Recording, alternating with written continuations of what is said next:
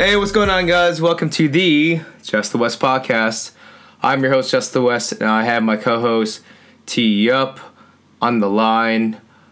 Post-game, I won't say post-game, but post-week of week 2. T Up, are you there?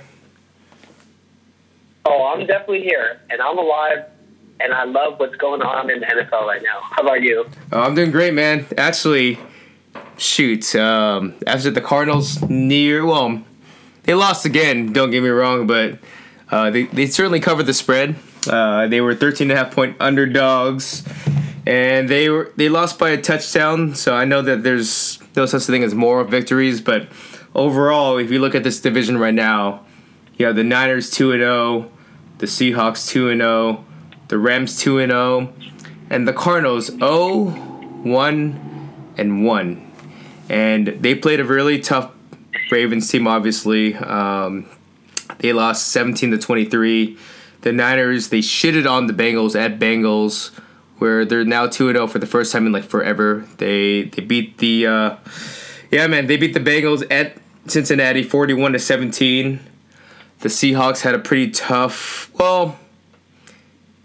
it was tough, but then, all right, whatever. They squeaked it out 28-26 at Pittsburgh. Ben Roethlisberger, he got hurt. He's out for the season now. And then the Rams, they, at LA, it was supposed to be a NFC Championship rematch. There was another controversial call, of course, against the Saints this time around. And yeah, they won 27-9. Drew Brees left the game with a thumb injury, and it looks like he's going to have surgery on his thumb. He's going to be, on his thumb, I believe. And he's going to be out for the next couple weeks. And so that's what's happened in the NFC West. We'll go ahead and talk about these games, but overall, after a full Sunday of football games, what's just your overall take with week 2, Tom? I'm pleasantly surprised seeing how the NFC West teams have found success. That includes the Niners, the Seahawks, and the Rams. Arizona, they're going through their woes. I guess we're really too surprised by this. At least they're not getting blown out, especially against that high-powered Ravens offense. But yeah, Seattle, they always find a way to pull it out at the end, which is, it's always exciting, and you can always count on Russell Wilson to make it happen. It was unfortunate that Big Ben, got hurt, but then we'll talk about that more. And Rams are doing their thing, you know what to expect. It was another slow start to the game. That's for 2 weeks in a row, oddly enough. And the Niners, they're just rolling. They just keep rolling, and I like it. On paper, like I said, the NFC West is the toughest division in football right now. Even the Cardinals, who are, they were projected to be the worst team. Well, they still are technically in the division, but they're looking to be a very tough out. And I'm really glad to see that Kyler Murray and this offense, 350 passing yards. They did pretty well. Kyler Murray, it looks like the offense is turning along. 349 passing yards. We can talk a little bit more in detail about this game, but it seems like at least this early on in the season that all 4 teams in the NFC West seem pretty tough, respectively, within the schedules. So, T-Up, let's go ahead and talk about these games at hand, just recap and give your overall thoughts, and then we'll go ahead and talk about the lines for Week 3 and just your initial thoughts with that as well. So, T-Up, out of the 4, you have the Niners, Seahawks, Rams, Cardinals. Pick a game and we can get at it. Let's start with the Cardinals. Okay, so the Cardinals, like I said, they lost 17-23. They were 13.5-point favorites at Baltimore. This was Kyler Murray's first road game. It looked like one of those games where, especially since the Ravens were coming off a convincing win against the Dolphins, that they were going to get killed. But, Cardinals played well. They were in the game the entire time. The only thing that was really critical about this is, they lost 17-23. They covered the spread, obviously, but there were 3 times where they chose to go for the field goal. One at the 3, one at the 5, one at the 6, I believe. They had 3 red zone trips where they were just right there, and Cliff Kingsbury chose to opt for the field goal. And considering how, high-powered supposedly this offense is, it was just kind of ironic that he settled to go for field goals. They weren't, they were heavy underdogs. That's, that kind of nicks at me right there. Kyler Murray had 349 passing yards. He had a beautiful throw to Larry Fitzgerald. David Johnson, I believe he got hurt early on in this game, but he should be okay. But I saw a lot of really good things out of this offense in the encore of Kyler Murray, especially on the road. Christian Kirk, Larry Fitzgerald, even the rookie Keyshawn Johnson, I saw some really good positives. But then at the same time, they lost, and that's why it kind of bugs me about losing 17-23 and settling for field goals when it was such a tightly contested game. Conversely, on the defense, Lamar Jackson, he ran for, if you look at the stats, if you have him in fantasy, he balled the fuck out, man. Let me pull it up right quick. Lamar Jackson, he had 272 passing yards, 2 passing touchdowns, but he carried the ball 16 times for 120 rushing yards. And so this front seven doesn't look particularly fast. They got killed by Lamar Jackson. Mark Andrews, for the second week in a row, their defense against tight ends is really weak. Mark Andrews had 8 catches for 112 yards and a touchdown. I don't know, man. It was one of those moral victories where you felt that, hey, I'm glad that they were competing, but they really honestly had a chance to win this game and upset the Ravens on the road. T-Up, what are your thoughts about this game? I'm going to have to respectfully disagree with you that they were in the game the whole time, because first half it was 7-3, second half 17-3, or I'm sorry, second quarter 17-3, third quarter it was 9-17, so maybe a little glimmer of hope, and then Arizona finally scored a touchdown, but then Baltimore to answer with 2 field goals just to give them a slight edge over them. I really don't think they had enough to overcome Baltimore in their early scoring in the first half. They did give up their rushing yards. It's just staggering. They gave up 182 yards, and Arizona only had 20 rushing yards. That's, especially with a team that you're trying to find balance and get the rhythm and allow his receivers to get open. Arizona, they got to stop. It was really a head scratcher that, three field goal attempts in the red zone. With Kingsbury, I know you're trying to play conservative and try to get the points when you can, but maybe it's too early to say. Maybe week 2 is too early to just kind of let it go, let it fly. But maybe after the second or third field goal attempt, Cliff should have considered, just go for it. Especially the one that was at the 5-yard line. Like, what are you thinking? Just go for it. You might as well just go for it. You're on the road.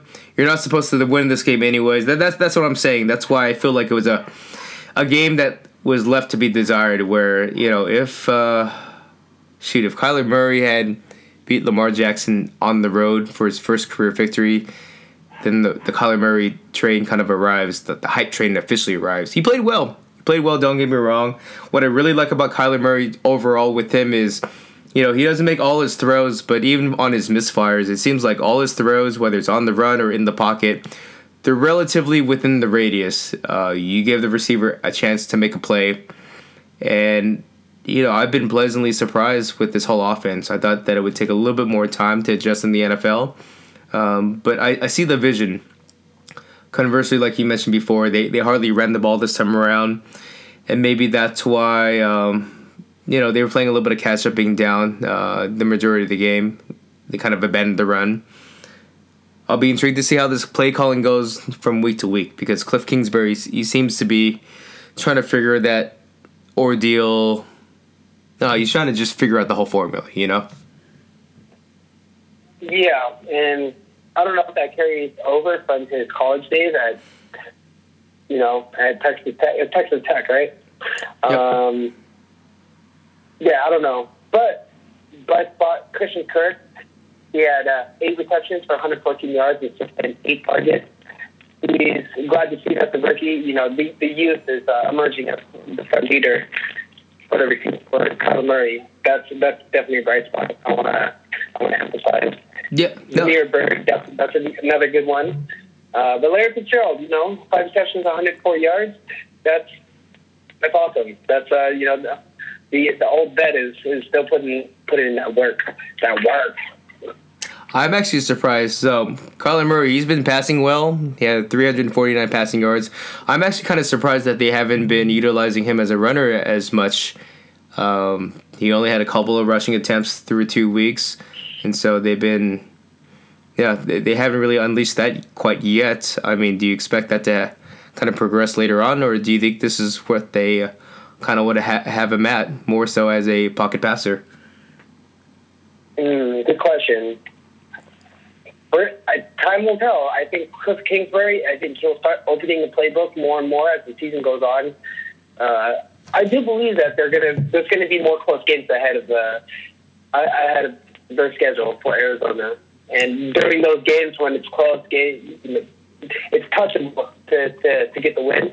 And I think Kingsbury is going to let Kyler just kind of do his thing on the field. But once again, Kyler, he's still young. He's a rookie. Surrounded by a lot of youth and a brand new coach too, so they're going to go through their woes. But I think there's definitely some close games ahead for Arizona. Okay. Hopefully. Right on. Tia, pick another game now. I'll just let you have some fun at it. Let's go to the Rams. Okay, so the Rams. So the Rams were they at least for West Coast time, they were the 1:00 game.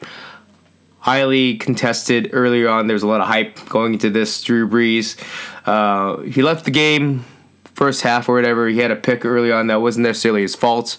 It was off a contested catch that was intercepted. But overall, I think that everyone, despite the Rams convincingly beating the Saints.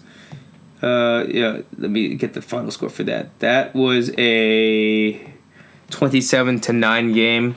It was a convincing score. Teddy Bridgewater came in for Drew Brees, and obviously he's not Drew Brees anymore, but they still had their chances. They lost 27-9.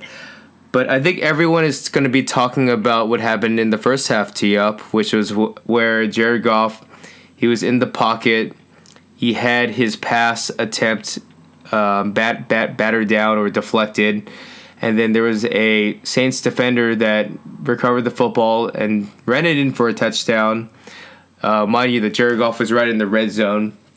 And this happened where the refs, instead of letting the play run out, they, for whatever reason, they whistled the ball dead. They called the play off.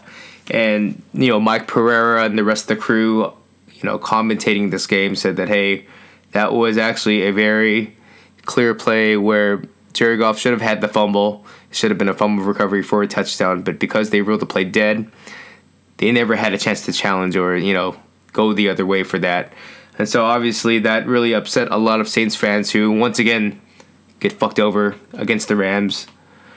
Just so happens, but, the Rams, outside of this controversial call, it's not their fault that this happened once again, but, they contained Kamara. Kamara really didn't do much. I think he had like 30 rushing yards, not too much all-purpose. They had him contained. Teddy Bridgewater was okay, but, this Rams team, you saw a touchdown out of Gurley. You saw a lot of Cooper Kupp. Play of the game was like that 60-yard touchdown where off a, catch and go, broke the defensive backs. They got plenty of blocking upfield from their offense and went in for the score. And so it was very much a convincing win for the Rams. But it still is kind of clouded by that whole penalty or the non-call that was controversial once again with the Saints. I mean, what's your take on this game? Saints, somehow, the Saints-Rams rivalry, there's always something wonky that goes on.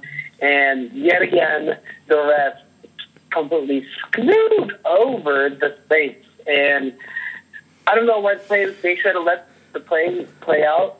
That's what the refs were supposed to do. But for whatever reason, they blew the play dead, and they completely robbed the Saints of a touchdown. And that's the thing that's fucked up, man. Because like, as much as it sucks, they still lost 27-9. I don't know if you necessarily want to count this game as like an anomaly because Drew Brees left. Obviously, you have this non-call. I don't know. Is this like a discounted win, or is this something you can keep your head high on for the Rams? A win's a win, right? Right. I guess as the saying goes, there's no pictures on the scorecard. So whatever score you get, that's what you get. So you can't really hate on it. It's going to be one of those, though. Like, you're not going to forget that the fumble when the Saints got robbed. Give credit to the Rams. Todd Gurley, he looked really good. He had 16 rush attempts for 63 yards and a touchdown. Yep. He looked great. Can't overlook that. Jared Goff, he kind of played his own type of game. And I believe he did turn it over once, though, even though it wasn't an interception. I think it was a fumble. Correct me if I'm wrong. No interception, but shoot. He did lose one fumble, that's correct. He did lose one fumble. But yeah, he kind of stayed in his lane. He played his own type of game. Cooper Kupp, a different game. Like compared to last week, where he had a good comeback, or what is it, welcome back game. Cooper Kupp only had one reception. I'm sorry, 5 receptions. 120. Can you erase all that? You're tripping, man. He had that 166-yard touchdown catch and run, which was that was the game breaker in my opinion. Mm-hmm. Yeah. No, I mean it's funny though because they said that we were going to use a lot more double tight end, but all I've been seeing is Kupp, Cooks, and Woods. They've been using them quite a bit. Mm-hmm. The ironic part about their offense is they've been putting up points obviously. But their offensive line this week was pretty shitty, actually. Actually, through 2 weeks, they've been on, like, the bottom third in the league in regards to, like, pass protection. It's the defense that's been stepping up that's been keeping them in games. Jared Goff, he did much better than he did last week, but he was certainly under duress for a lot of this game. I'll give the Saints a lot of credit. Their defense showed up, but, it's one of those things, like, despite that call, obviously, and Brees being out, it was a really tough pill for the Saints to swallow and respond. I mean, I think the biggest thing for the Rams is, Alvin Kamara had 13 carries for 45 yards, 1 catch for 15. Michael Thomas had 10 catches for 89. I mean, for this most part, there were very little big plays out of the Saints this time around. And so that's why the Rams won 27-9. Yeah, and I must say, the Rams, their front seven is pretty legit. The pass rush has not changed. I don't want to go off the charts and say this, but I think I am anyways. Go ahead. I think the Rams are actually better without Ndamukong Suh. What do you think about that? I think they're too early to say. I mean, it's only been 2 weeks, but I think they're a faster defense right now. I think that the addition of Eric Weddle, no Sue, but I think Weddle has been very, very profitable for them. He was second in the team in tackles. He had 7 tackles. He's been a great leadership component, which I obviously I don't really know Sue, but I know that Weddle has been right there in the mix, guiding the defense as you would say like an assistant head coach. Corey Littleton this year, he's been awesome. He had 8 tackles. He led the team, and even Dante Fowler this year, he's been very much hit 5 tackles. He's been very much in the mix, and so I mean I think this front seven just overall as a team took a step. It's nice to see them kind of fly around and to do it not necessarily with Aaron Donald. Aaron Donald, the last couple games, he's been double, triple teamed, and so it allows his other teammates to make plays, and they've been doing that so far. Definitely. Definitely strong contenders in the NFC West. I think they're going to be the team to beat moving forward. Just if they stay healthy, they look good for the rest of the season. Granted, they do have a pretty hard schedule coming up, so that's something that we'll keep our eyes on. That's right. It makes it interesting because the Rams are up, And now the Saints, they have Drew Brees out for the next, 6 or 7 or so weeks. And so they were a big contender in the NFC. So this makes it very interesting for the Rams moving forward. Okay, so there was a little scare though before we move on. I know Rams fans they were holding their breath. I think it was like 5 or 6 minutes left in the second quarter. Aaron Donald was laying on his back after almost a completed sack. Yeah. And then he went into the locker room early, but luckily he came back. Yeah, it looked like nothing happened, but I'm sure a lot of Rams fans were holding their breath when that happened, when they saw it on TV. Speaking of injuries, the one thing to note that makes this kind of worrisome moving forward is their guard, Austin Blythe, left the game. He had from what I understand, it's an ankle injury. He didn't finish this game. I mentioned before, this offensive line, pass protecting hasn't been that great through 2 weeks, and so not a good scenario moving forward. Their offensive line right now has been underperforming, which is okay so far because they've still been winning, but it does make you wonder about how this offense does. Jared Goff, he doesn't do too well in pressure. Remember that. So I hope they can get that back on track. All right. Next game, what do you want to talk about? You pick the Niners or pick the Seahawks? Let's go Niners on this one. Okay, so this is kind of this is blissful as a Niners fan. I think that, while the Niners won 31-17 last week against the Bucs, it was not a convincing win.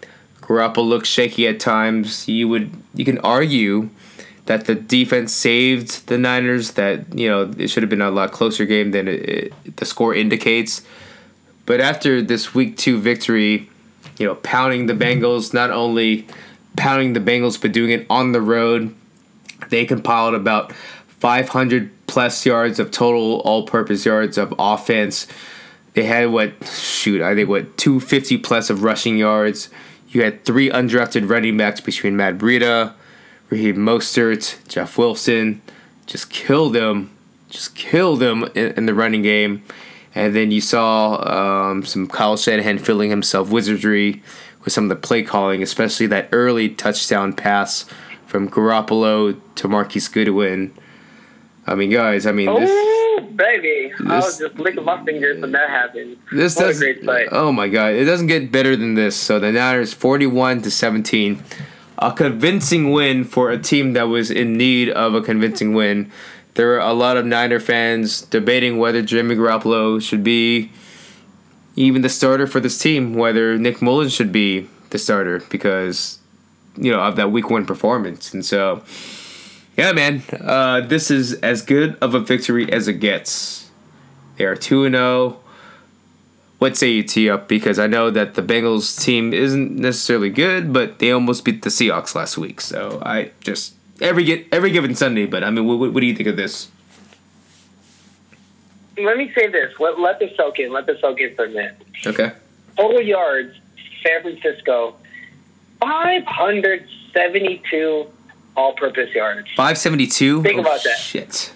572. Okay.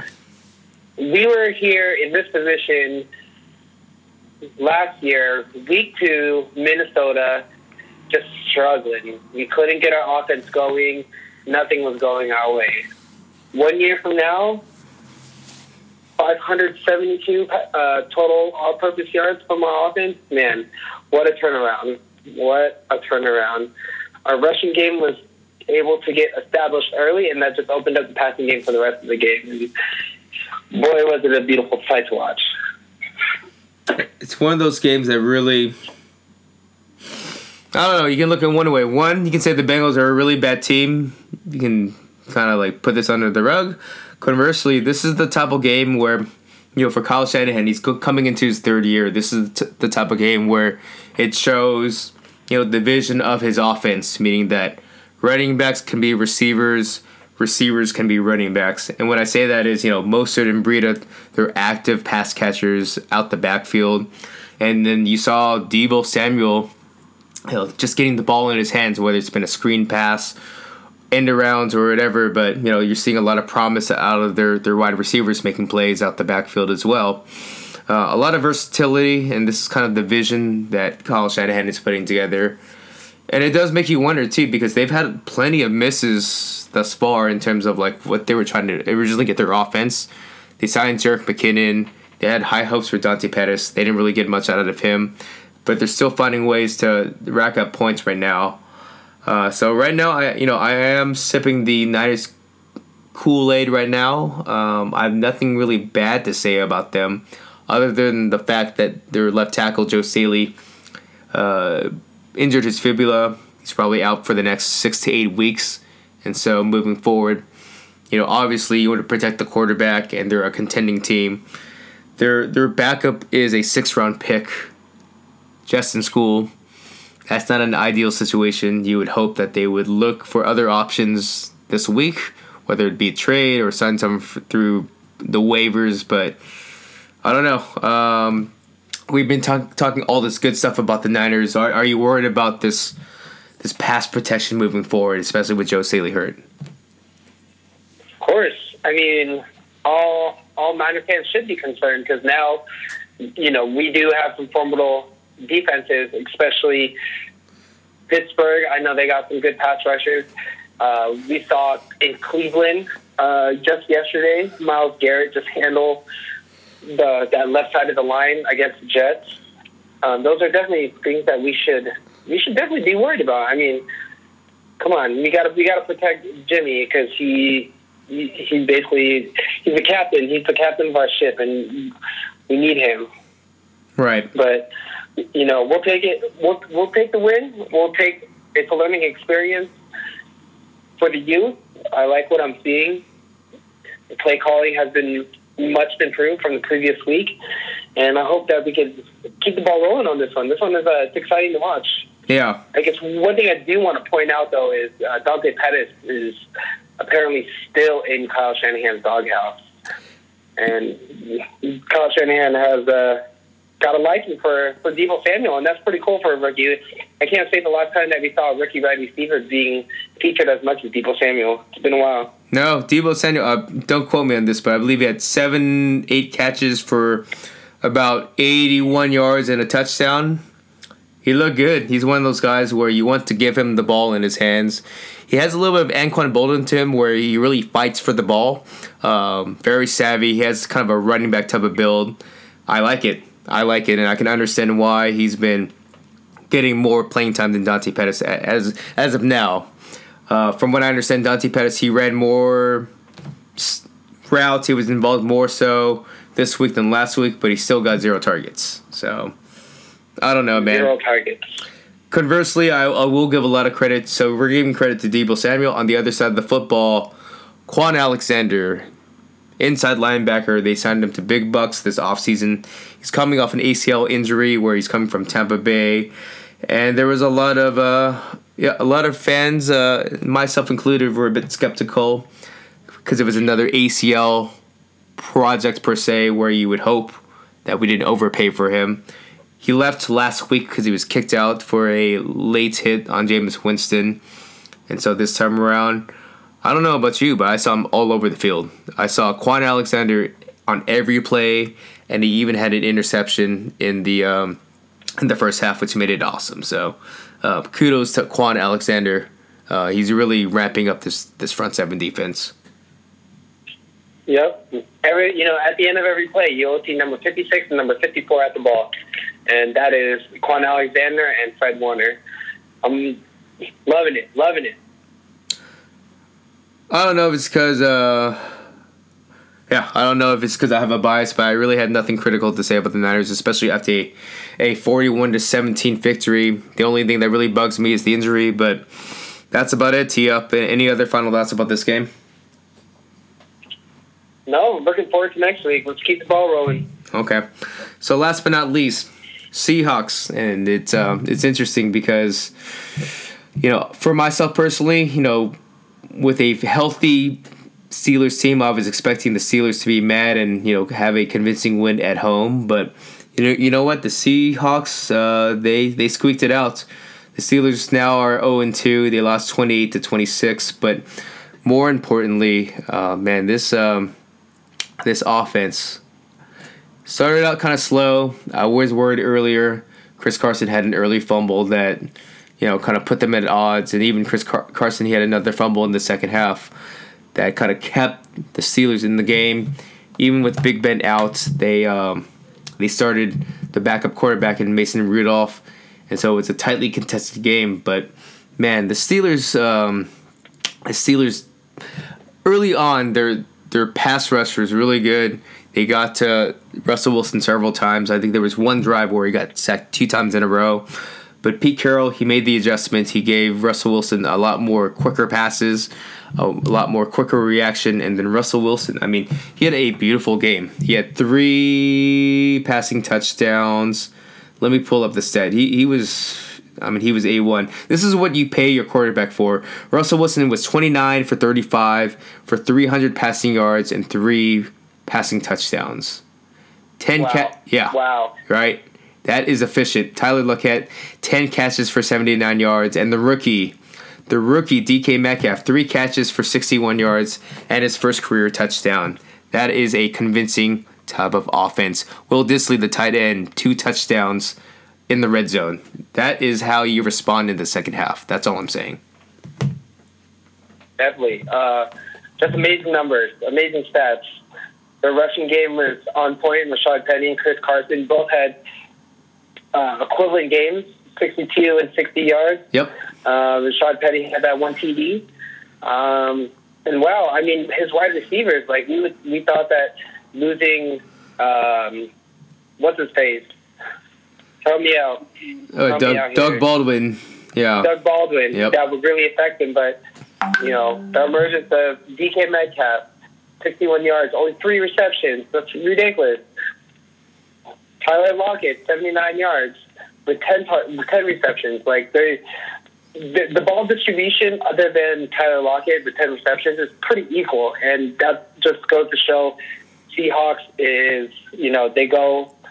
There's no favoritism. They go with whatever man is open, and definitely a scary threat as the season progresses. And we all know Seahawks, they get better as the season goes on, especially in December. Yeah. And, mind you, Ben Roethlisberger, he left the game. James Conner, he hurt his, I believe he hurt his ankle later on in the game. So the Steelers won 100%, but I just like the adjustments that Pete Carroll and the Seahawks team made. There's offense. Russell Wilson, first and foremost, I mean, he really turned it on in the second half. I'm really happy for him. And this is why you pay him the big bucks. He looked phenomenal this game. He looked absolutely phenomenal in the second half. Yeah. Wow. I can't get over that. 29 for 35, just like, sheesh. That is efficient. No turnovers. As fuck, man. No turnovers. And, more importantly, DK Metcalf, I mean, it's only been 2 weeks, but, DK Metcalf to Russell Wilson. I mean, Russell Wilson throws one of the best deep balls in the NFL. And he's been, he trusts the rookie in DK Metcalf to throw it up into coverage and for him to make a play. He's done it so far. I've been very happy with that connection thus far. Yeah, he's going to be a problem. DK Metcalf. Seriously. Any other final thoughts about this game? I think the only thing that kind of bugs me, they won 28-26, but at the same time, I mean, Mason Rudolph, he's never really played that much football in terms of starting. It was a very tight game where it really shouldn't have been per se. And I think a lot of it has to do with, for whatever reason, their pass rush this game wasn't that great. It was kind of on and off. I didn't really hear too much Jadeveon Clowney. I didn't really hear too much Quinn Jefferson this time around. I know that Al Woods was out. I knew that Poona Ford was hurt. But I really didn't see that much pressure from the Seahawks front seven. Just, it wasn't like it was last week. Yeah. And, I mean, actually, the Seahawks, they had the early lead. They had the lead in the third quarter, but then Pittsburgh, they tried calling back, and something makes me think that if Big Ben was still in there, they might have squeaked out the win. Yeah. Absolutely. And mind you, I mean, the Seahawks secondary, they didn't look so great in week 1, and so they might have gotten a bit of a break this time around with the injury. Mm-hmm. Yeah. Okay. Yeah. No, definitely true. Yeah, we'll see. Man, I'm excited for the Niners to play them. All right. Well, let's go ahead and segue to week 3. I'll go ahead and introduce the lines, give you the matchup, and give me your initial thoughts going into week 3. But before we go ahead and introduce the lines for week 3, I wanted to give a shout out to one of our sponsors, The Spread Podcast. They've been awesome. If you want an edge going into week 3, check out The Spread. It's a gambling-centric podcast focused on stats, base picks, and predictions against the spread to give you insight into the best picks of the week. Go ahead and check out The Spread. They're awesome. So, okay, let's go ahead and get started for week 3. Niners 2-0, Seahawks 2-0, Rams 2-0, Cardinals 0-1. So, man, okay, all right, let's go ahead and get started. So, the Seahawks, they get a home game. They're playing the Saints, and I know the Saints played the Rams, but this time around, they're going to have Teddy Bridgewater full time. Drew Brees is for sure out for the next couple weeks, and so at Seattle, what's the line? Tee up. What's the spread? Ooh. Well, Drew Brees Saints. Drew Brees, Vegas, they made the correction. I'm just going to go. Let's go Seattle minus 6.5. 6.5. Okay. Let me double check this baby right now. I have. Wow, kind of conservative. At Seattle, I'm surprised. 4.5. 4.5 over. 4.5. Yeah, 4.5 over under 44.5. Ooh, man, that seems kind of low. Do you think it's gonna go up in time as the week goes along? I don't know. Why is that? Maybe it's because the Seahawks, they had a very nice win on the road against the Steelers, but they beat them by 2. They had a home game against the Bengals. They won 21-20. They haven't really had convincing wins quite yet, too. I get that perspective. I don't know. It just seems like it should be a little higher, but obviously Vegas, they know a little bit more than us. And it is week 3, so Vegas is starting to come around with their lines. Yeah. I don't know. Okay. I don't know. I think that seems too low, but what do I know? Okay. Any other thoughts about this game? I mean, yeah, I kind of agree with you. It's a little. If it stays at 4.5, I would definitely lay the points to Seattle. I like it. I really do like it. Yeah. Yeah, I would too. Okay. So conversely, do you think that everyone's a little too high on the Niners right now? So the Niners are 2-0, coming off 2 road games. This is their first home game at San Francisco. They're hosting another team without their starting quarterback in the Pittsburgh Steelers. Mason Rudolph now gets the starts. He's from Oklahoma State. And so for their home opener coming off a 2-0 record, what is the Niners spread right now? What do you think? Man. If Vegas went low for that last Seattle game, that's tough. I'm going to go minus 6 Niners. Pretty close. And so it opened with the Niners 6.5. Last time I checked, as of now, the Niners are 7-point favorites over under 44, which is. What in the world? I'm a Niners fan, don't get me wrong, but I do feel that, that the train that's a bit high. That's a bit high in my opinion. That seems a bit high. It does. With being at 7, the over-under is 44. That's really low. Over-under low at 44. The Niners at 7. I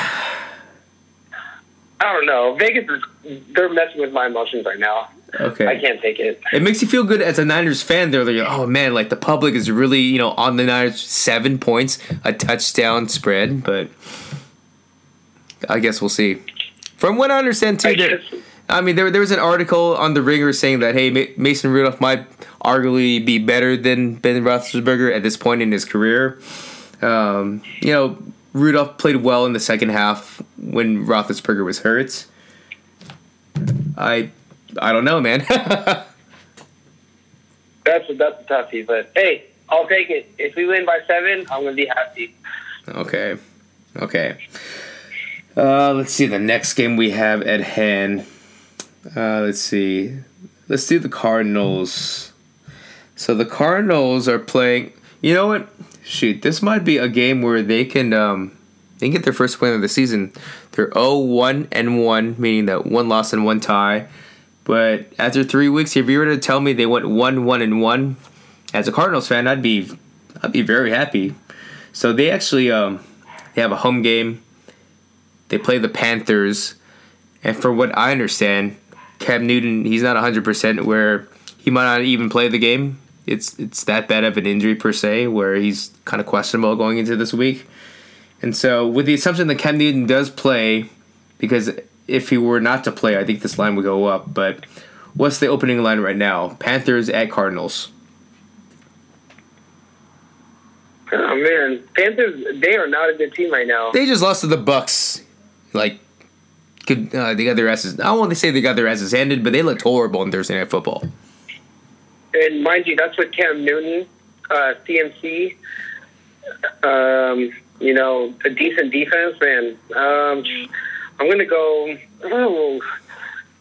go with the basic Vegas home field advantage -3. Cardinals -3. Really? Okay. I thought, you were close. I might go, can I take it back? Okay, go ahead. Let me go -1 Cardinals, 2-point swing. Okay.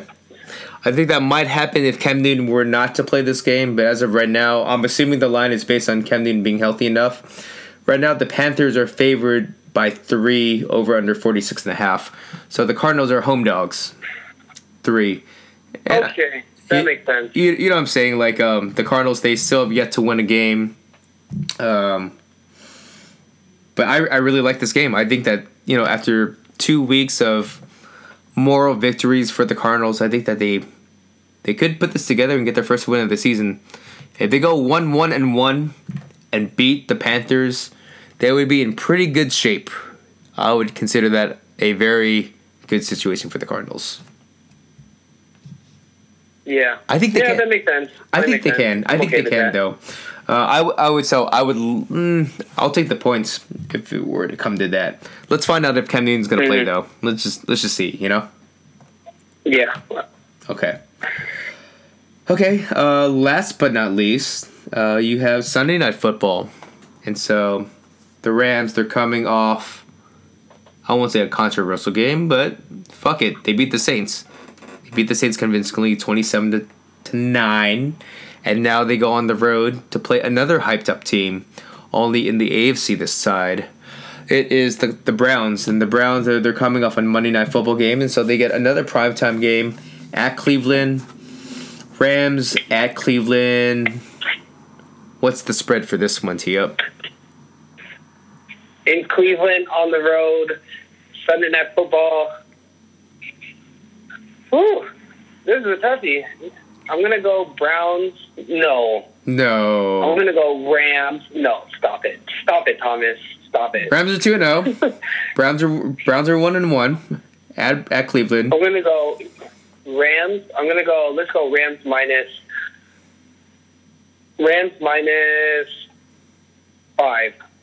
Okay. It's kind of like the Panthers Cardinals thing. It's Rams -3, and I think the point spread should go to 5. The Browns, they didn't play so well against the Jets. I don't know why it's so close. You know what I'm saying? That line for sure doesn't make sense. If I was a betting man, I would take the Rams on that one. I mean, given the Rams, their pass protection, Blythe, this hurts. I know didn't have the best game. I know that their line overall through 2 weeks hasn't been ideal. And that, the Browns, obviously, you have Myles Garrett, who's coming off a 3-sack performance against the Jets. But I don't know, man. This Browns offense doesn't really scare me. They had that 186-yard touchdown to Odell Beckham, but outside of that, they didn't really kill the Jets either, you know? So I'm on the same page as you, T-Up. Yeah, Vegas is acting weird. Are they sick? Or do they have the flu? What's going on over there? Yeah. Or maybe is this a trap game for us? I mean, I think it would be easy for Rams 3, but shit, what do we know? I just What do we know? Things to consider. So, all right, T-Up. Well, that is Week 2 recap. Going into Week 3, any other final thoughts as we head into Week 3 of the NFC West? Yeah, actually. So, as we all know, we are pretty up to date with the Jalen Ramsey demanding a trade after last week. He got into an argument with Doug Marrone, and he demanded a trade. Okay. And as of 1 hour approximately from now, and it is 9:37 Pacific Standard Time on Tuesday evening. Per sources, the 49ers has offered the Jaguars a first-round pick plus additional picks for Jalen Ramsey.